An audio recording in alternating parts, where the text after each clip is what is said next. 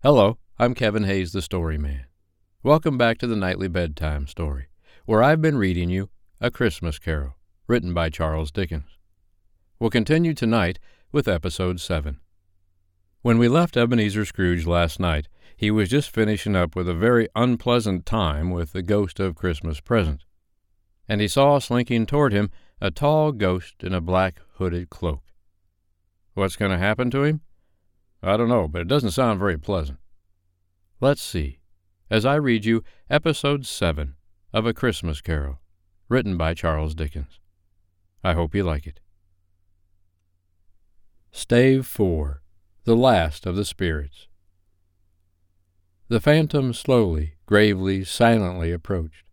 When it came near him, Scrooge bent down upon his knee, for in the very air through which this spirit moved, it seemed to scatter gloom and mystery. It was shrouded in a deep black garment, which concealed its head, its face, its form, and left nothing of it visible, save one outstretched hand. But for this, it would have been difficult to detach its figure from the night, and separate it from the darkness by which it was surrounded. He felt that it was tall and stately when it came beside him, and that its mysterious presence filled him with a solemn dread.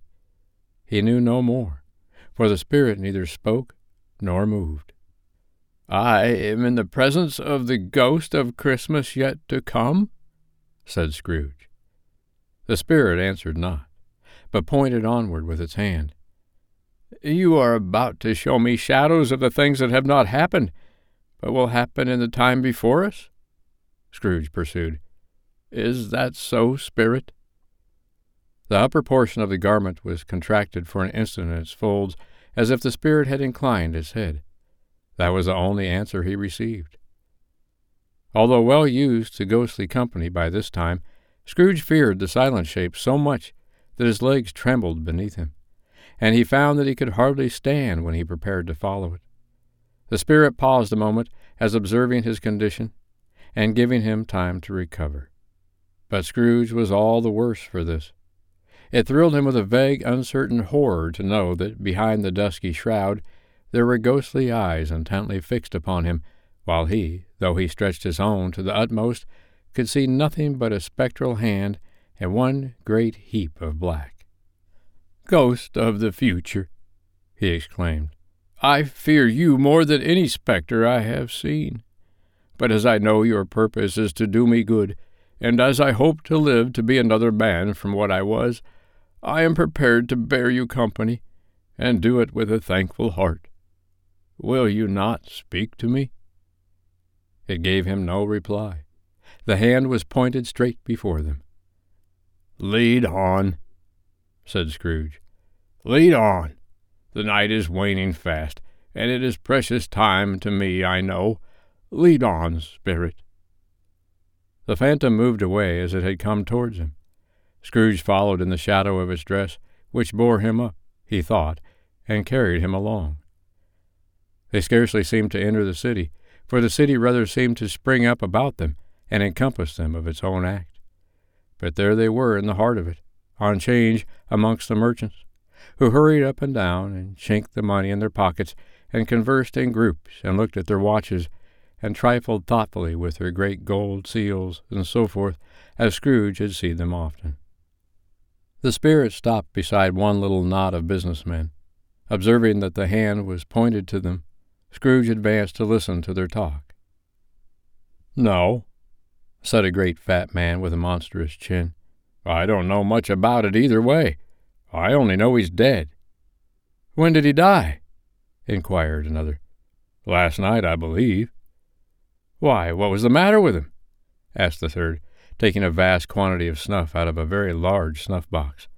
"I thought he'd never die." "God knows," said the first with a yawn. "What has he done with his money?"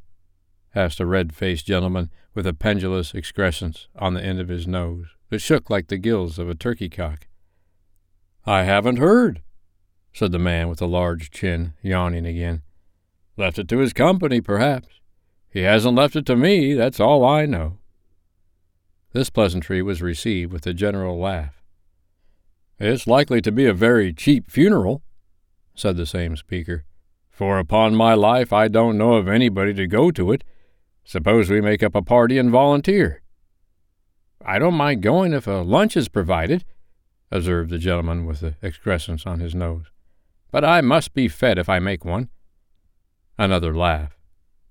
"Well, I am the most disinterested among you, after all," said the first speaker, "for I never wear black gloves, and I never eat lunch, but I'll offer to go if anybody else will. When I come to think of it, I'm not at all sure that I wasn't his most particular friend, for we used to stop and speak whenever we met. Bye-bye." Speakers and listeners strolled away, and mixed with other groups. Scrooge knew the men, and looked towards the spirit for an explanation. The phantom glided on into a street. Its finger pointed to two persons meeting. Scrooge listened again, thinking that the explanation might lie here. He knew these men also, perfectly. They were men of business, very wealthy, and of great importance. He had made a point always of standing well in their esteem, in a business point of view, that is, strictly in a business point of view. "How are you?" said one. "How are you?" returned the other. "Well," said the first, "Old Scratch has got his own at last, eh?" "So I'm told," returned the second. "Cold, isn't it?" "Seasonable for Christmas time. You are not a skater, I suppose?" No, something else to think of. Good morning." Not another word. That was their meeting, their conversation, and their parting. Scrooge was at first inclined to be surprised that the spirit should attach importance to conversations apparently so trivial, but, feeling assured that they must have some hidden purpose, he set himself to consider what it was likely to be. They could scarcely be supposed to have any bearing on the death of Jacob, his old partner, for that was past, and this ghost's province was the future. Nor could he think of any one immediately connected with himself to whom he could apply them. But nothing doubting that, to whomsoever they applied, they had some latent moral for his own improvement, he resolved to treasure up every word he heard and everything he saw, and especially to observe the shadow of himself when it appeared. For he had an expectation that the conduct of his future self would give him the clue he missed, and would render the solution of these riddles easy. He looked about in that very place for his own image, but another man stood in his accustomed corner, and, though the clock pointed to his usual time of day for being there, he saw no likeness of himself among the multitudes that poured in through the porch. It gave him little surprise, however, for he had been revolving in his mind a change of life, and thought and hoped he saw his newborn resolutions carried out in this. Quiet and dark, beside him stood the phantom, with its outstretched hand. When he roused himself from his thoughtful quest, he fancied, from the turn of the hand and its situation in reference to himself, that the unseen eyes were looking at him keenly.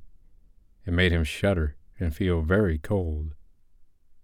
They left the busy scene and went into an obscure part of the town, where Scrooge had never penetrated before, although he recognized its situation and its bad repute. The ways were foul and narrow, the shops and houses wretched, the people half-naked, drunken, slipshod, ugly. Alleys and archways, like so many cesspools, disgorged their offenses of smell and dirt and life upon the straggling streets, and the whole quarter reeked with crime, with filth and misery. Far in this den of infamous resort, there was a low-browed beetling shop, below a penthouse roof, where iron, old rags, bottles, bones, and greasy offal were bought. Upon the floor within were piled up heaps of rusty keys, nails, chains, hinges, files, scales, weights, and refuse iron of all kinds. Secrets the few would like to scrutinize were bred and hidden in mountains of unseemly rags, masses of corrupted fat, and sepulchres of bones. Sitting in among the wares he dealt in, by a charcoal stove made of old bricks, was a gray-haired rascal, nearly 70 years of age, who had screened himself from the cold air without by a frowsy curtaining of miscellaneous tatters hung upon a line, and smoked his pipe in all the luxury of calm retirement. Scrooge and the phantom came into the presence of this man, just as a woman with a heavy bundle slunk into the shop. But she had scarcely entered when another woman, similarly laden, came in too, and she was closely followed by a man in faded black, who was no less startled by the sight of them than they had been upon the recognition of each other. After a short period of blank astonishment, in which the old man with the pipe had joined them, they all three burst into a laugh. "Let the charwoman alone to be the first," cried she who had entered first. "Let the laundress alone to be the second, and let the undertaker's man alone to be the third. Look here, old Joe, here's the chance. If we haven't all three met here without meaning it—" "You couldn't have met in a better place," said old Joe, removing his pipe from his mouth. "Come into the parlor. You were made free of it long ago, you know, and the other two ain't strangers. Stop till I shut the door of the shop. Ah, how it shrieks! There ain't such a rusty bit of metal in the place as its own hinges, I believe, and I'm sure there's no such old bones here as mine. Ha ha! We're all suitable to our calling. We're well matched. Come into the parlor. Come into the parlor." The parlor was the space behind the screen of rags. The old man raked the fire together with an old stair-rod, and, having trimmed his smoky lamp, for it was night, with the stem of his pipe, put it into his mouth again. While he did this, the woman who had already spoken threw her bundle on the floor and sat down in a flaunting manner on a stool, crossing her elbows on her knees, and looking with a bold defiance at the other two. "What odds, then? What odds, Mrs. Dilber?" said the woman. "Every person has a right to take care of themselves. He always did." "That's true indeed," said the laundress. "No man more so." "Why, then, don't stand staring as if you was afraid, woman. Who's the wiser? We're not going to pick holes in each other's coats, I suppose." "No, indeed," said Mrs. Dilber and the man together. "We should hope not." "Very well, then," cried the woman. "That's enough. Who's the worse for the loss of a few things like these? Not a dead man, I suppose." "No, indeed," said Mrs. Dilber, laughing. "If he wanted to keep him after he was dead, a wicked old screw," pursued the woman, "why wasn't he natural in his lifetime? If he had been, he'd have had somebody to look after him when he was struck with death, instead of lying gasping out his last there, alone all by himself." "It's the truest word that ever was spoke," said Mrs. Dilber. "It's a judgment on him." "I wish it was a little heavier judgment," replied the woman.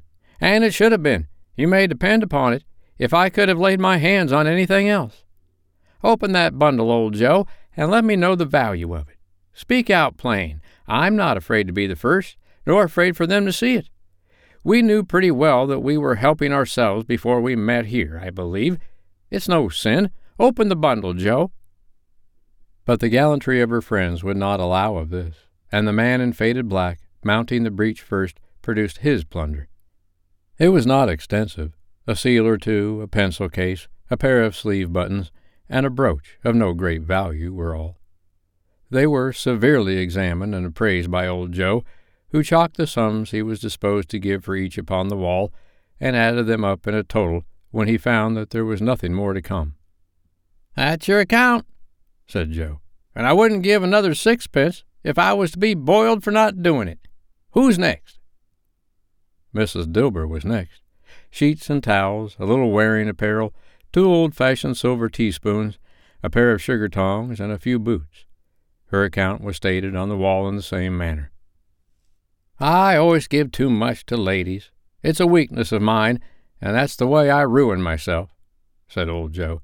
"That's your account. If you asked me for another penny and made it an open question, I'd repent of being so liberal and knock off half a crown."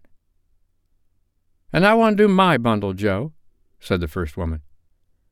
Joe went down on his knees for the greater convenience of opening it, and, having unfastened a great many knots, dragged out a large heavy roll of some dark stuff.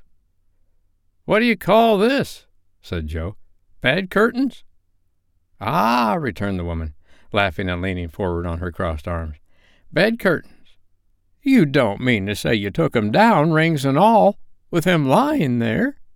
said Joe. "Yes, I do," replied the woman. "Why not?" "You were born to make your fortune," said Joe, "and you'll certainly do it." "I certainly shan't hold my hand when I can get anything in it by reaching it out, for the sake of such a man as he was, I promise you, Joe," returned the woman coolly. Don't drop that oil on the blankets now." "His blankets?" asked Joe. "Whose else do you think?" replied the woman. "He isn't likely to take cold without 'em, I dare say." "I hope he didn't die of anything catching, eh?" said old Joe, stopping in his work and looking up. "Don't you be afraid of that," returned the woman. "I ain't so fond of his company that I'd loiter about him for such things if he did. Ah, you may look through that shirt till your eyes ache, but you won't find a hole in it, nor a threadbare place. It's the best he had, and a fine one, too. They'd have wasted it if it hadn't been for me." "What do you call wasting of it?" asked old Joe. "Putting it on him to be buried in, to be sure," replied the woman with a laugh. "Somebody was fool enough to do it, but I took it off again. If calico ain't good enough for such a purpose, it isn't good enough for anything. It's quite as becoming to the body. He can't look uglier than he did in that one." Scrooge listened to this dialogue in horror as they sat grouped about their spoil in the scanty light afforded by the old man's lamp. He viewed them with a detestation and disgust which could hardly have been greater, though they had been obscene demons marketing the corpse itself. "Ha ha!" laughed the same woman when old Joe, producing a flannel bag with money in it, told out their several gains upon the ground. "This is the end of it, you see. He frightened everyone away from him when he was alive to profit us when he was dead. Ha ha!" "Spirit," said Scrooge, shuddering from head to foot. I see. The case of this unhappy man might be my own. My life tends that way now. Merciful heaven, what is this?" The end. For tonight. I hope you liked episode 7 of A Christmas Carol, written by Charles Dickens. Well, who could it have been that passed away and everybody cared so little? He must have been an awful person. Who could it have been? I think Scrooge is about to find out. We'll see who it is tomorrow night. I'm Kevin Hayes, the Story Man. I'll be back tomorrow night to read you episode 8 of A Christmas Carol, written by Charles Dickens. But for tonight, good night.